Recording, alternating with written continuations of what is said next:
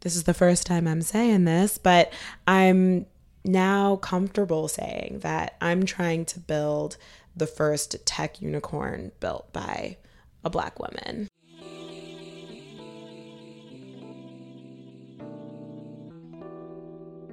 You're listening to Chats with Kat, where I catch up with my fellow millennials every week to share their journey of self-actualization, overcoming fear, and paving the way for a soul's purpose to shine through. Let's start that right here, right now.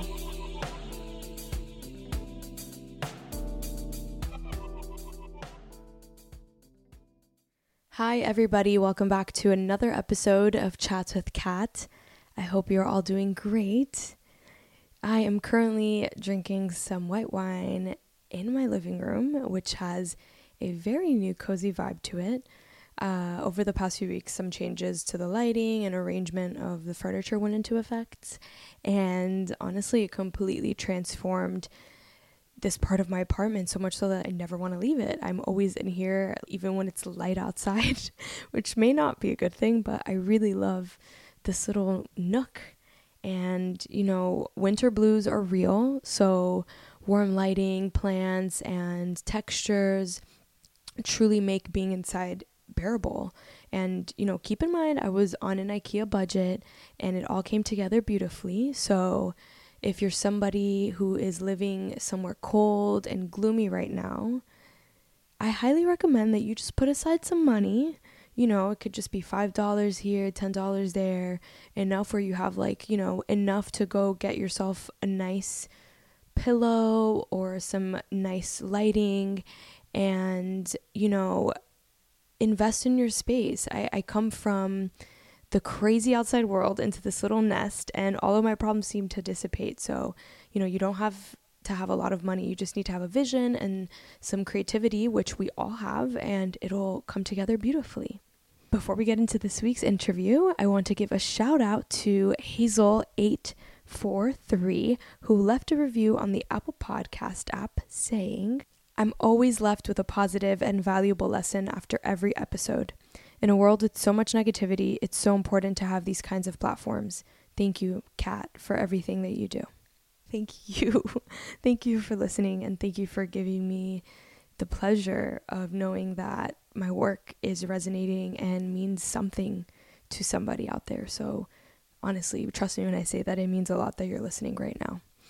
For those of you who haven't yet left a review, please go and do so for a chance to get shouted out next week. I have a goal of reaching 100 reviews before the end of the year, and I am only 15 reviews away from making that happen. So please, please, please help me get there. So on this week's episode, I chat with founder and CEO of Nudist, Atima Louie. Atima is badass, so I'm just going to go ahead and give you all a rundown of her entire bio. Atima was born to a Sudanese refugee father and a Black activist mother in Topeka, Kansas, where her dark skin tone never quite fit in with the standard of beauty in her community. Today, as founder and CEO of Nudist, Atima sells machine learning skin tone matching software as a service to beauty and fashion brands. Nudist's patent-pending technology matches products brands sell online to their customers' unique complexion. Named one of CIO.com's top 20 female entrepreneurs to watch, Atima led digital brand marketing at Walmart US before graduating from Harvard Business School in 2016 with her MBA.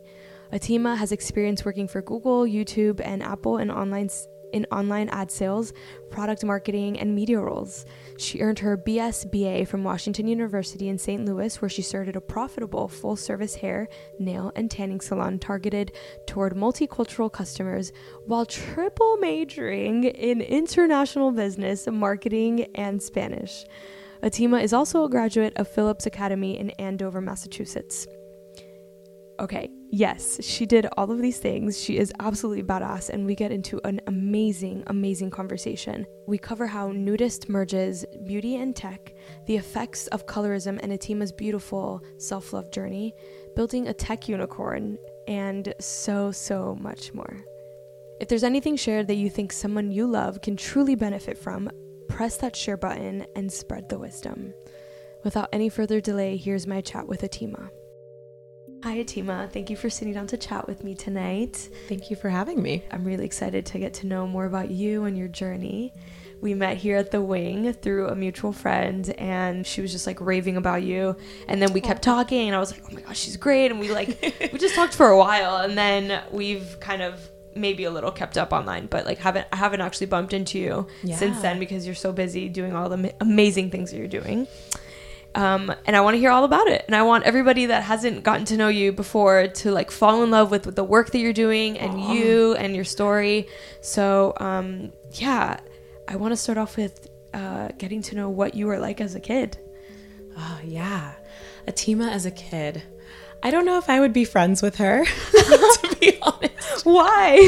So Atima as a kid was very much a teacher's pet.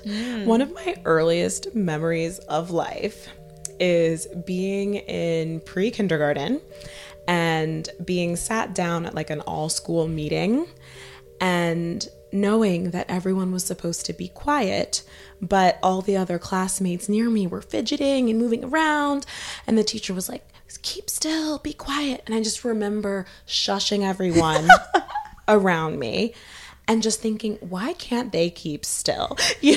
So that tells you a lot about me.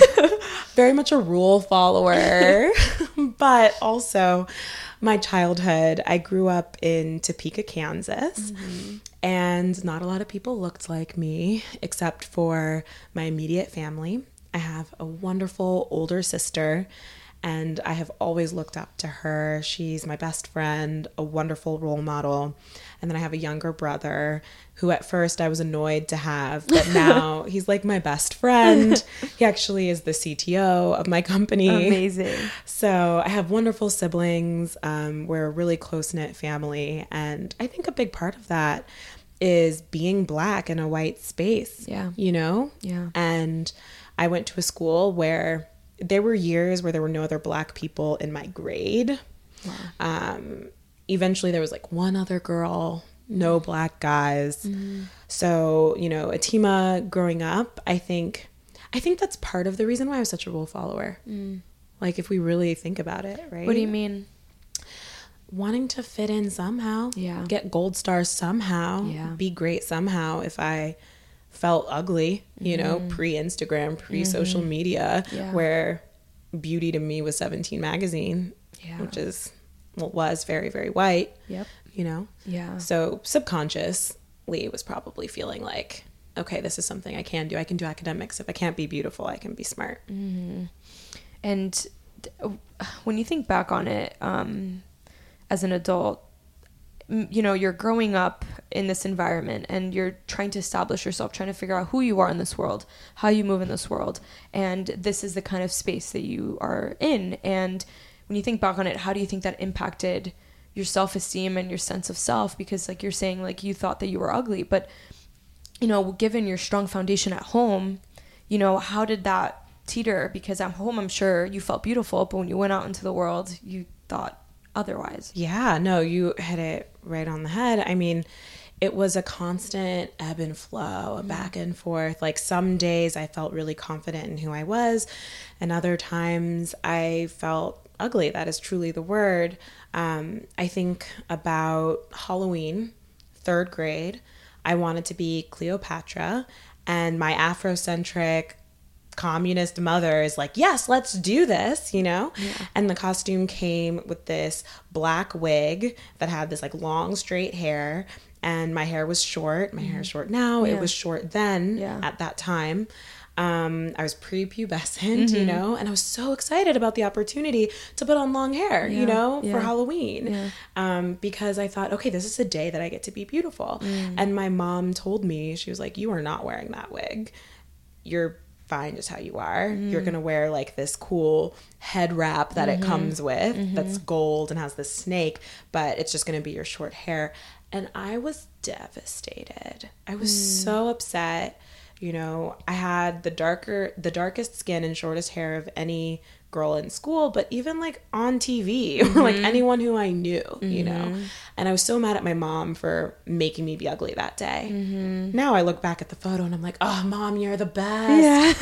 Yeah. Yeah. But that subconscious self-bullying, you know, really runs deep. Yeah.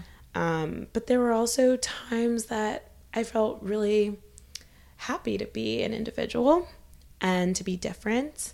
And so it was a back and forth. And I think I'm 28, and it's like I'm finally at a point where I'd say 95% of the time I feel beautiful, and 5% I feel less than. Yeah. And so I'm constantly working on it. It's a practice. And at what point did you realize that it was something that was still lingering? Because, you know, these are things that are established when we're young, and you would assume like, oh, this is just something that stays like within their childhood, a person's childhood. And it's not true. Those are the building blocks of like how we see ourselves as adults. And for me, at least, like I've had to go on a journey of like self-acceptance and like, you know, really trying to love my body and all of that because of all these things that I was told when I was younger. And I didn't realize that it was a problem, that it was an actual like negative, hateful self-talk that was going on inside until maybe like a year and a half ago. So up until then, I wasn't even trying to heal because I thought that it was normal.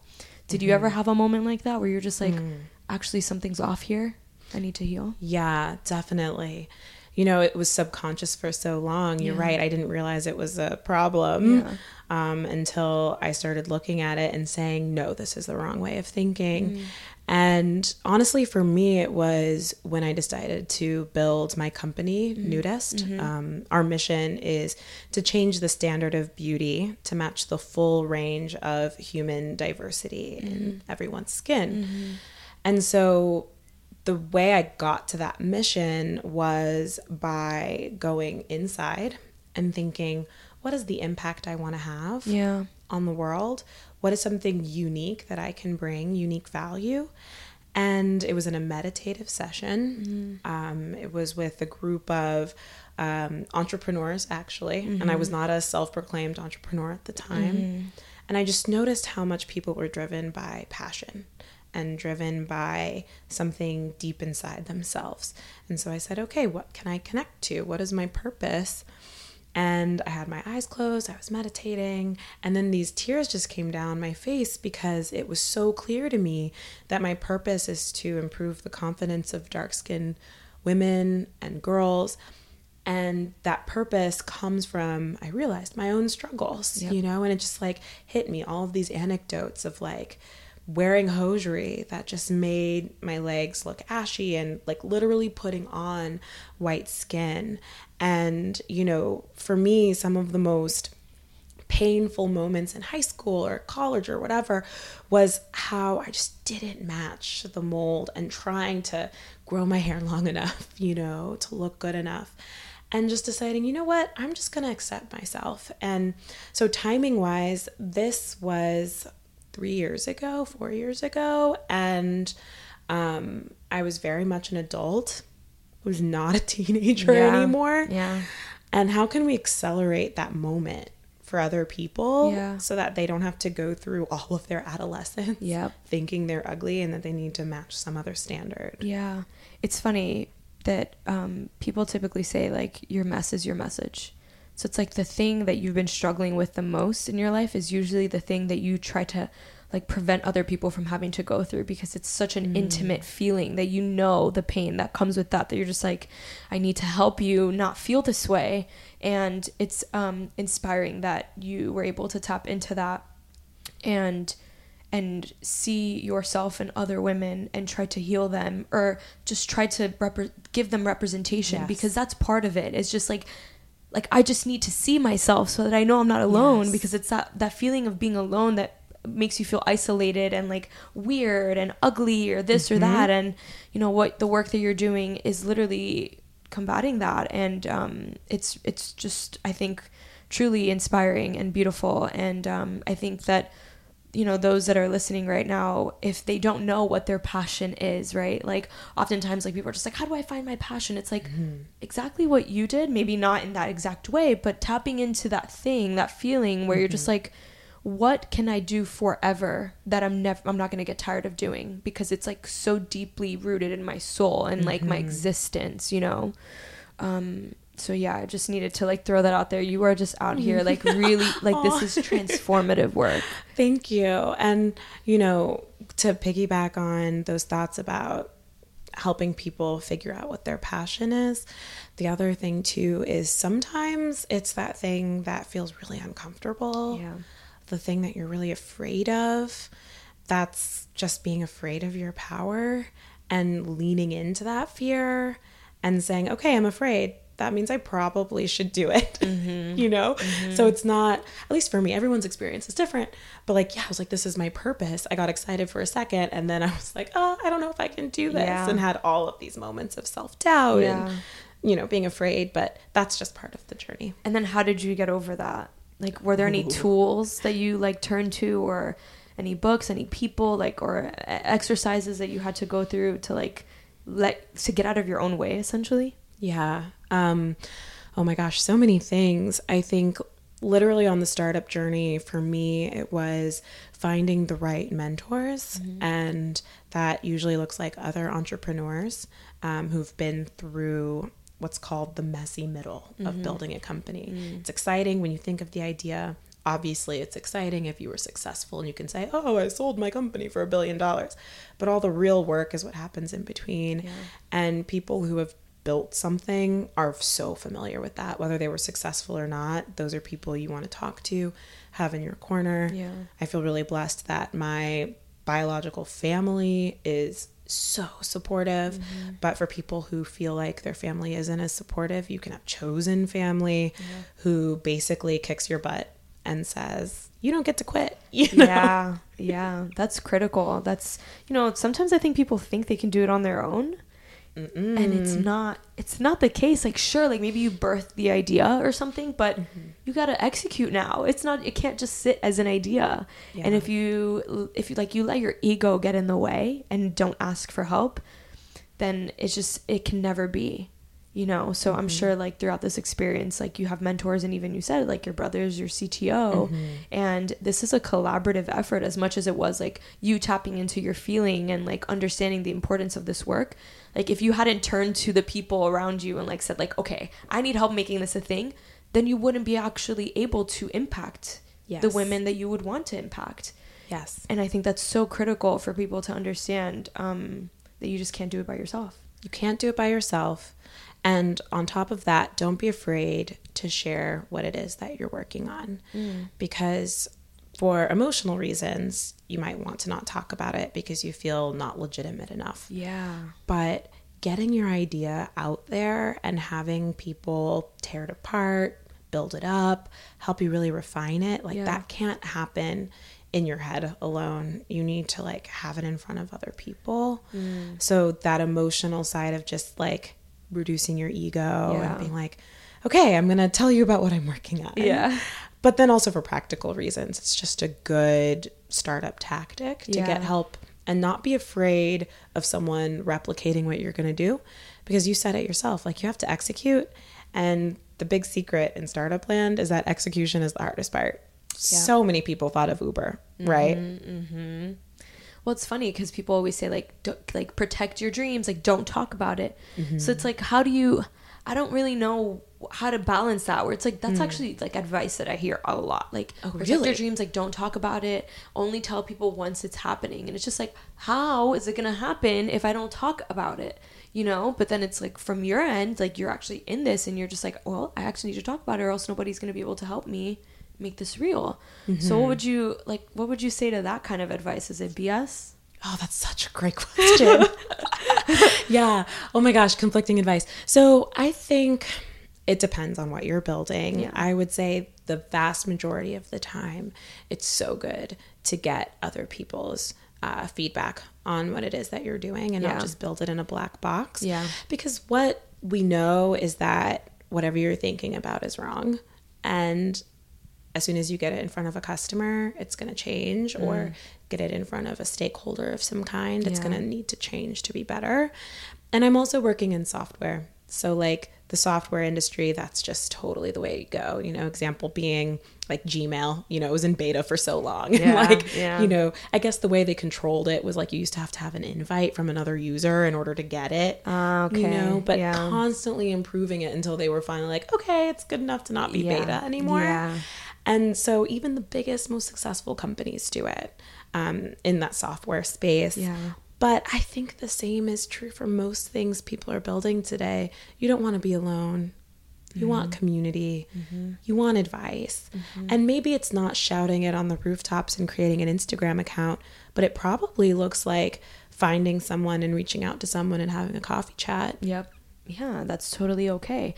I do think that a lot of times, nowadays I do sense that people launch things prematurely because they just want like the feeling of like I'm doing something, and they shy away from like the behind the scenes work, which is the part that like nobody really talks about or showcases, because you know often we just see the success, we just see like the profiles, we just see all of the outcomes, but we don't see the other side of it. And I think that people are trying to chase the feeling of like, look at me, I'm worth something, look at me, I'm smart. And they don't understand like that's not what's going to fulfill you necessarily or make you the money that you're looking for. So I think that that's really important that you're touching on that, because yeah, a lot of times it is behind the scenes for a while, but until you clarify what it is, and then you can go out confidently and be like, nope, I've already tested this. You can't tell me anything about my idea, because like I already heard it from all these people who I trust and who know what they're talking about. And I sense that like that you've done that for a while with Nudist, haven't you? Definitely. We've pivoted so many times, which I'll definitely talk about. And I just want to talk more about what you were saying about not wanting to encourage people to just post something or do something to say, oh, I've done it, to get that like quick like dopamine rush, but then not actually focus on executing, not welcoming the negative feedback. Like see that as part of the product development process, and actually something that we really focus on at Nudist. You know, we've been building our technology for almost 3 years now, and whenever something goes wrong or whenever someone gives us negative feedback, we say like, Eureka, like this is great, we just failed, like now we know what's wrong, let's go fix it, and that's just gonna make us even better. Yeah, exactly. Like you can't know what to fix if you like turn away from it all the time. And I know it's like your baby, you know, it's not easy to like accept that something's wrong with it, but it's just like, if you really love it, then you would know that that's the best choice always, is to like fix the things that could possibly diminish the experience that you want your customers to have with your baby, with your brainchild, you know? And I think that's just so important, because when I look at these kinds of conversations, I don't know, maybe like it's just a social media thing, but I don't think a lot of people talk about this. Yeah, I don't think they do. The other thing is that I think the prevalent notion is that to be a founder is glamorous. Yes. You know, and like to your point about like, it's not just like, let me show you my great life. Like it is hard. Yes. Like the great thing about building my company, I'm sure the great thing about building Chats with Kat is like you learn so much and it's so rewarding. But the truth is, the reason you learn so much and the reason it's so rewarding is because that teacher of like failure is super difficult. If you keep moving forward, you just have to learn and you have to be better. Yeah. It's like the experience just molds you with fire. And you know, the way to keep getting through that and pushing forward is to have that support of the friends, the family, the right people, the community around you, advisors. But, you know, it's not about wanting to be some like glamorous influencer. It's not, the work is not glamorous. Like 99% of it is not glamorous. And I think that's important for people to know. Yep. It's late nights. It's like research. It's, you know, whiteboarding an idea a million times and like running back and forth and pivoting a ton of times and contemplating and questioning yourself. Yeah, it's like, that's really it. The most amazing structures and businesses and companies that we see now, the founders all went through that, you know, all of it. And in this era of like social media influencers and like just looking like you have everything put together, this is something that is never, like, being a founder, like being an entrepreneur, is just like never going to be glamorous. If it's real and if it's like a really good idea that's executed properly, Yes. there's no way it was glamorous to get there. That's right. Yeah. And the other thing I've learned too is if you're building a true innovation, something that's truly never been done before, that's just going to be even harder as a journey. It doesn't mean it's not legitimate to do. It just means that you're signing up for an even more steep learning curve.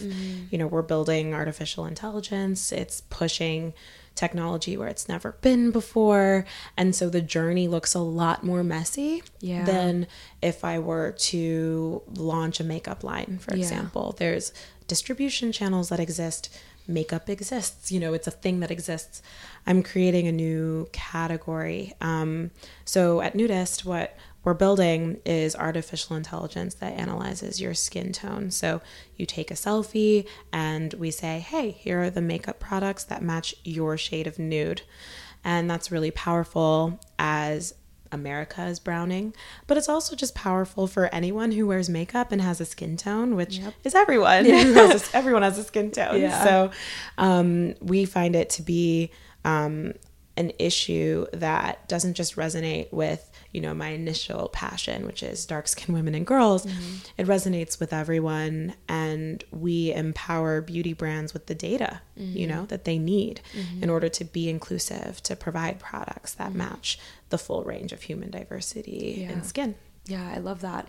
How did you find your way to tech and beauty in particular? Because that could have gone in so many different ways. How did you know that this was the avenue that you wanted to take? Was it something that was always like kind of in the background, or something that you wish existed and you were like, might as well do it? Great question. So this is not where we started.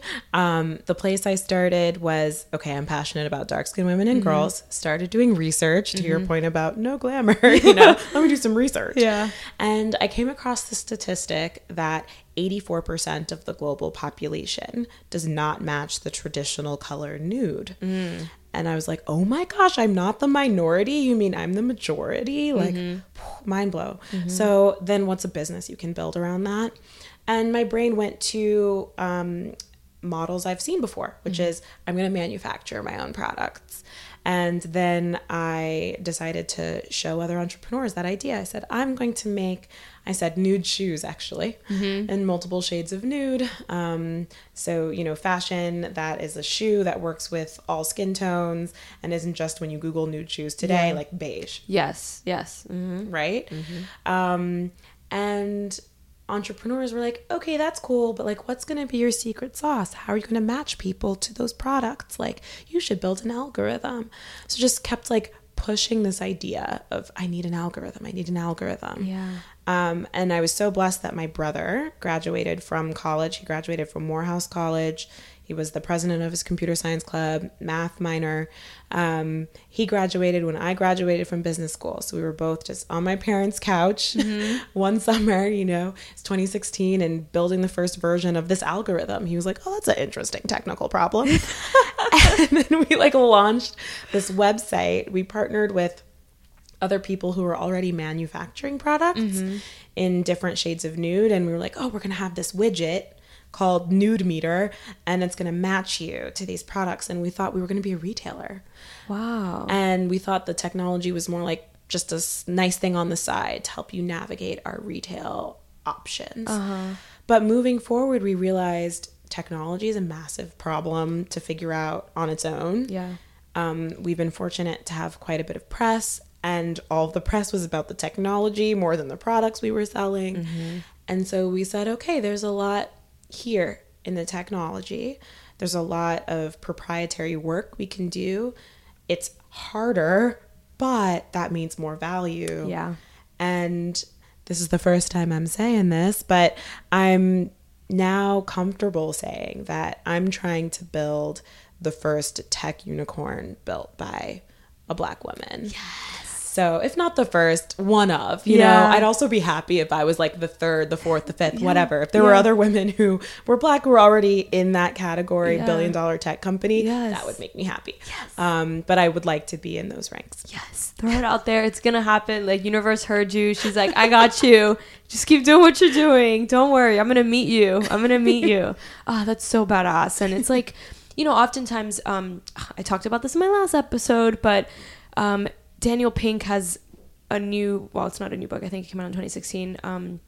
Basically, it's called The New Mind, where he's like talking about the future of like leaders in the world. Like the way our society is going is leaning not to linear thinking people or operational minds. It's more leaning to like the right brain and like people who have big picture ideas and who can create systems that people don't even know they need yet.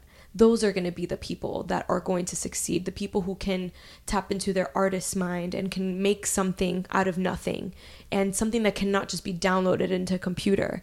Unlike the past, where society is just like, oh, like if you're good at math or you're good at like operational things, like if you're good at law or reading or this or that, there's like only like a few certain categories that are like, you are going to make it. Whereas now our future is kind of leaning more towards, are you tapped in? Are you tapped into your passion? Are you tapped into creating systems that are going to transform the way that we interact in this world? And this is absolutely that, because people don't even know they need it until it happens. And you're just like, oh my God, this is exactly what I needed. And you can confidently purchase a product or something without being like, oh my God, am I going to have to return this? Am I going to, and then also accessibility. This is just like serves so many more people in the world.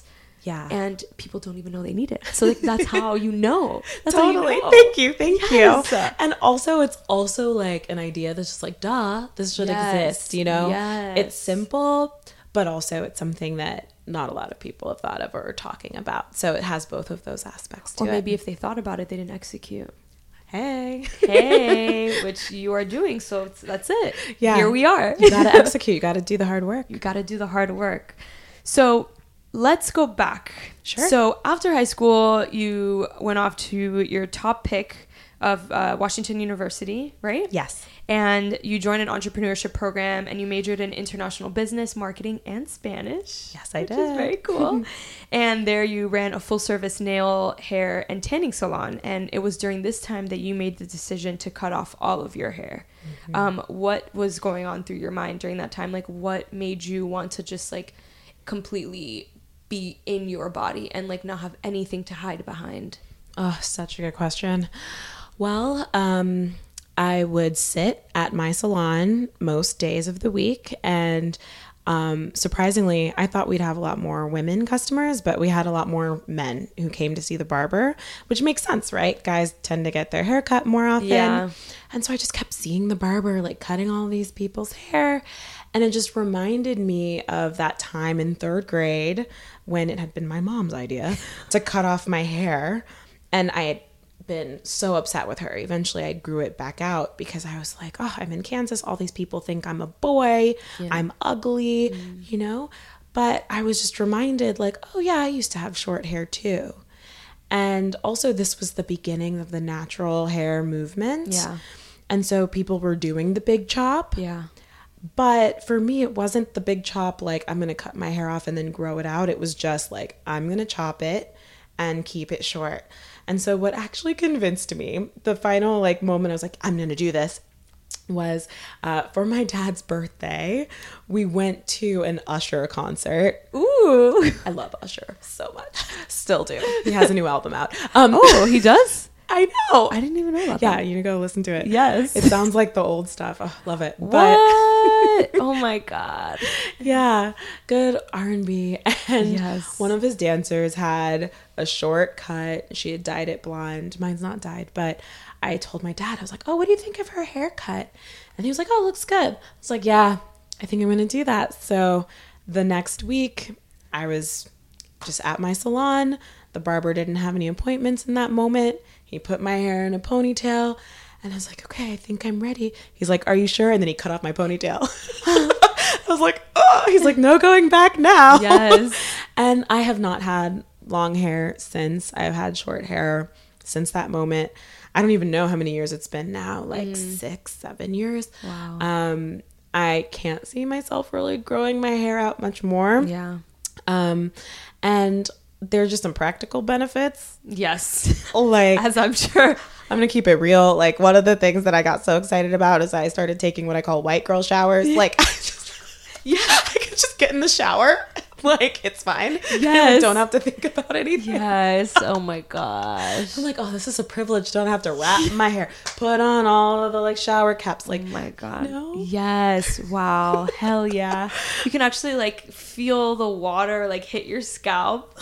Yes. This makes a difference. I'm sure. You know? Yes. But also, I truly felt like unencumbered, like lighter, literally, but also spiritually lighter. And I'll be honest, like, I didn't always get a positive reception. I remember like literally having dudes be like, oh, you look worse. Someone who shall remain nameless, who is a Black woman, told me I looked like a cancer patient. Oh my. The self-hatred is real. Wow. That makes me sad. Right? Yeah, that's not, yeah. And at the same time, like, fast forward, now everyone's like, oh yeah, this is totally cool and like awesome.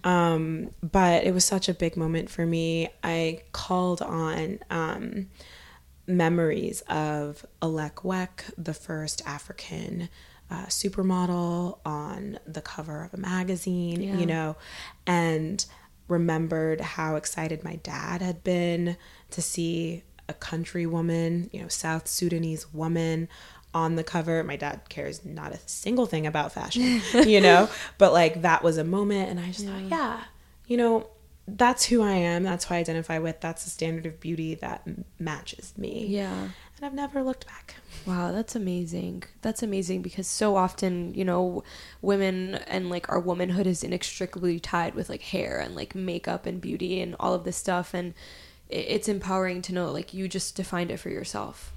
I'm not beautiful because I fit into a certain mold. Like I'm beautiful because I'm me. Yes. And I'm curious to know how you actually felt seeing yourself in the mirror and having to like face yourself and all of those thoughts you had about how beautiful you were or how not beautiful you were, and making the decision to face yourself boldly, because I think a lot of times people want to take a step like that and they're just like, I'm too afraid to see myself. Yeah, definitely. I mean, the first couple weeks of my short hair, I would do like a full face of makeup. And you see me now, I don't have any makeup on. And you look beautiful. Thank you. Thank you.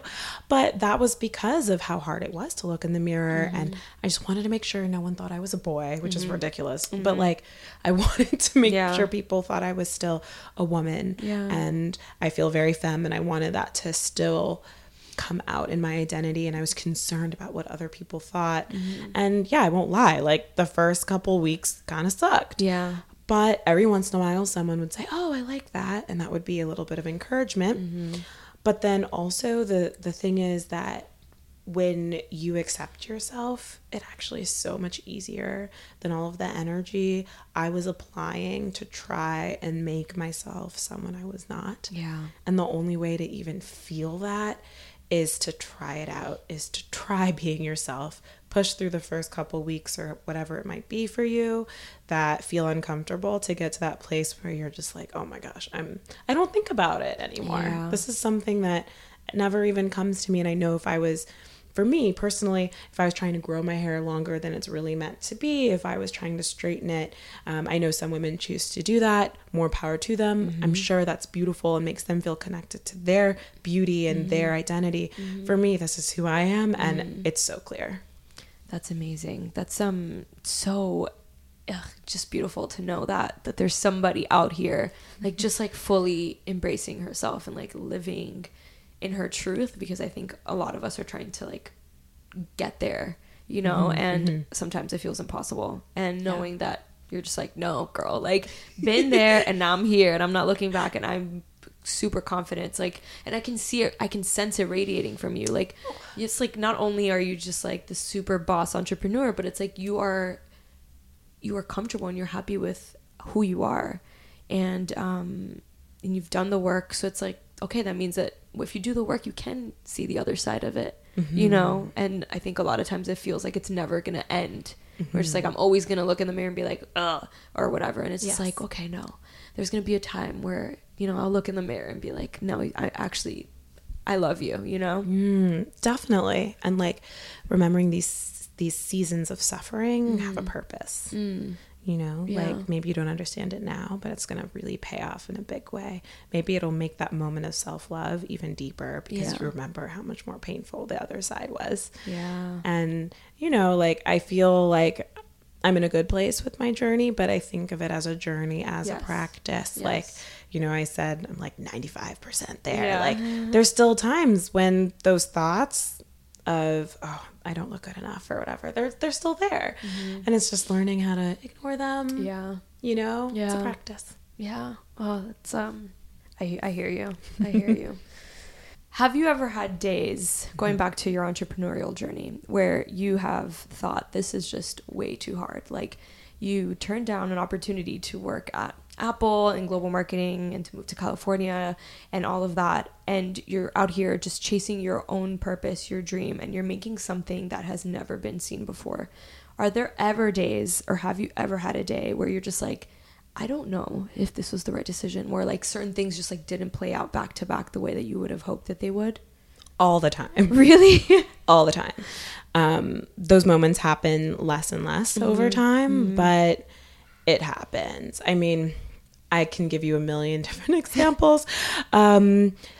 Pivoting in the early days, trying to refine and figure out what is my business, where is the opportunity, what is the best way to do this, who are the people I need on my team to execute, firing people, hiring people.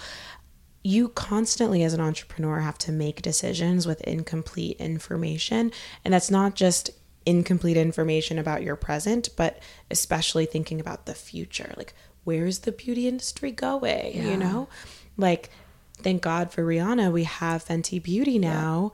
And now everyone's like, well, duh, it makes sense to do what I'm doing. Yeah. But I started working on this before Fenty Beauty and trying to convince not just myself, my team, but like investors that there's an opportunity to develop technology that is going to be really powerful for people of color and pale people who have felt left out of the beauty market, but actually also it's relevant for everyone in between because everyone wants to shade match. Yeah. I mean, that's hard. That's a hard sell to make when beauty executives have been saying things like, well, Black people are 7% of the United States population. They're a minority. We can meet the majority of people with our mayonnaise range of colors. Which is like the biggest lie ever.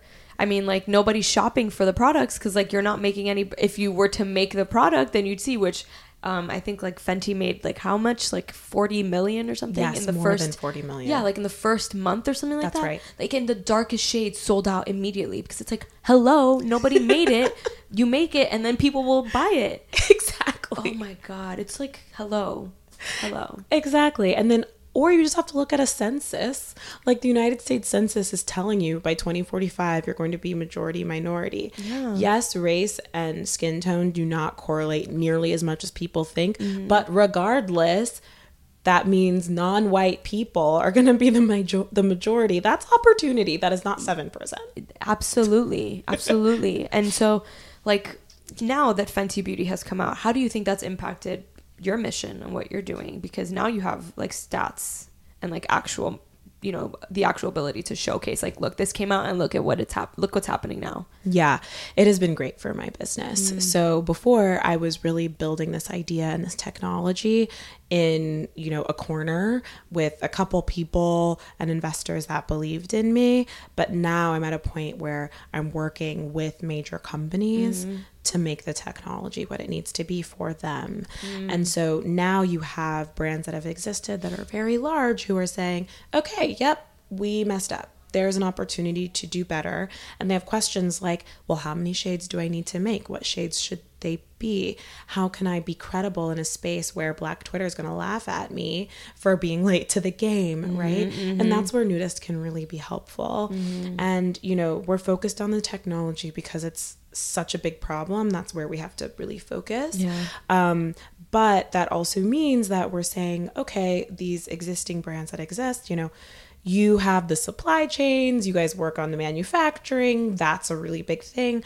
We're letting brands that people know, love, trust, still be out there in the market, and we're the partner for them to help them get to where they need on the shade matching side. So it's been great. We're in an accelerator with Coty Incorporated. They're the parent company of CoverGirl. That's their flagship brand. So it's pretty cool to get to sit at tables with these managers, provide them with data that helps them make better decisions. But then also, you know, we're working on some things that we'll be rolling out. You know, in 2019. It's going to be a great year. Yes. In partnership with different companies that people know. I'm excited to see all of that come to life. Yeah. Where do you hope to see Nudist in the next 10 years? Ooh, 10. I was going to say 5, but I'm like, no, let's go bigger. Let's go big. Yeah. Oh my gosh. So 10 years is like a century in technology terms, right? Yeah. I think that, you know, right now what we're doing with AI is we're matching customers to existing product. But I think what we'll be doing in 10 years is creating custom product for individuals. And whether that's us or like our brand partners, and helping customize their supply chains, right? So that customers get things that are individually for them. I think that midterm, like 5 years, I think that looks like a custom shade for you. But I think longer term, that's like a custom finish and coverage amount and like all these things that are like, this is Kat's product and literally Kat's only, and like no one else has it. And I know what Kat's face looks like, and she didn't even know that maybe she wants these other little pieces to this product. Maybe there's some skincare as part of the foundation. That's what artificial intelligence is going to do for all industries, honestly, that are consumer goods. Like, you're going to start to see a custom, truly infinitely custom supply chain. And I think that's what we'll be doing in color. Exciting. That's so exciting. Yeah. Like, you see, I've never even thought that that's a possibility. Yeah, no, for sure. I mean, you know, Amazon is king for a reason, because there's convenience in not having to, you know, get up and buy things, right? And so artificial intelligence is going to help us like do the whole shopping thing at home. And like, probably there'll be some like, you know, the Jetsons. I don't know if you ever watched the Jetsons growing up. There's going to be like something that like comes up in a tube in your home, and it's like, oh, did you know you need this? Oh, I didn't know. But thank you. Exactly. Yes. Especially if you mean like you're out here like building all of these things that have never existed before. You don't have time to shop for like these things. Exactly. So yeah, I'm here for all of it. I want to jump into some rapid fire questions with you. Do it. Yeah. Okay. All right. What is your favorite time of the day? Morning, noon, or night? Morning. What is your favorite snack? Oh my gosh, I have so many. Jerky. Jerky. What is one thing, it can be a product, gadget, whatever, that you cannot live without, aside from like the nude meter? I cannot live without chapstick. I will not leave the house without it. It's a good one, especially during winter. Oh my God. What's your favorite self-care routine? Other than therapy, I go every week. I love doing Reiki. And my Reiki healer is a wing woman. Really? She's amazing. Who? Miriam. I think I met her. You should maybe talk with her too. She's incredible. The first person I've ever done Reiki with, and she is incredible. She is psychic, I feel. I hope she doesn't mind me saying that. But I feel very connected to myself, my spirituality, moving energy from my place of stress, which is between my shoulders. Sorry, this is rapid fire. I'm talking a lot. No, keep giving us all of this education. Like, I'm also someone who really believes in massage. So if you tell me someone's just going to like put their hands on you and it'll reduce stress, I'm like, what? But trust me, at least it works for me. Yeah. And also she coins this term of identity that we both share, which is Hafrican. So both of our fathers are African and mothers are African American. She's like, oh yeah, you're Hafrican, which I love. But like, she's helped me realize there's so much with regard to my ancestry and blackness and guilt and the weight of sacrifice of all of my ancestors who have done incredible things and given so much so I could be here in this room with you doing what I'm doing with Nudist. She helps me process that energy and remove that guilt and believe like, oh no, you're exactly where they sacrificed for you to be, and enjoy it and make the most of it. Wow, yeah. I get that from Reiki. Wow, I need to go see her ASAP. If there was one message that you could get out to the world, what would that message be? You're on time. You're not late. You're not early. You're in the right place, the right time. I love that. That's a great way to end this interview. If anybody listening wants to follow your journey and get to know more about your company, where can they find you online? Yes. So our website is nudest.co. That's NUDEST.co. We're the same thing on Instagram. And then you can also follow us on Twitter. We're nudist_co. Beautiful. Thank you so much, Atima. This was fantastic. Thank you. I hope you all enjoyed that episode. Atima is an absolute boss, and I have no doubt that she will 100% build one of the world's top tech unicorns. Absolutely. She's unstoppable, and it was truly an honor to have her on the show. As always, thanks for listening. I'm sending you lots of love, light, and good vibes. We will chat next week.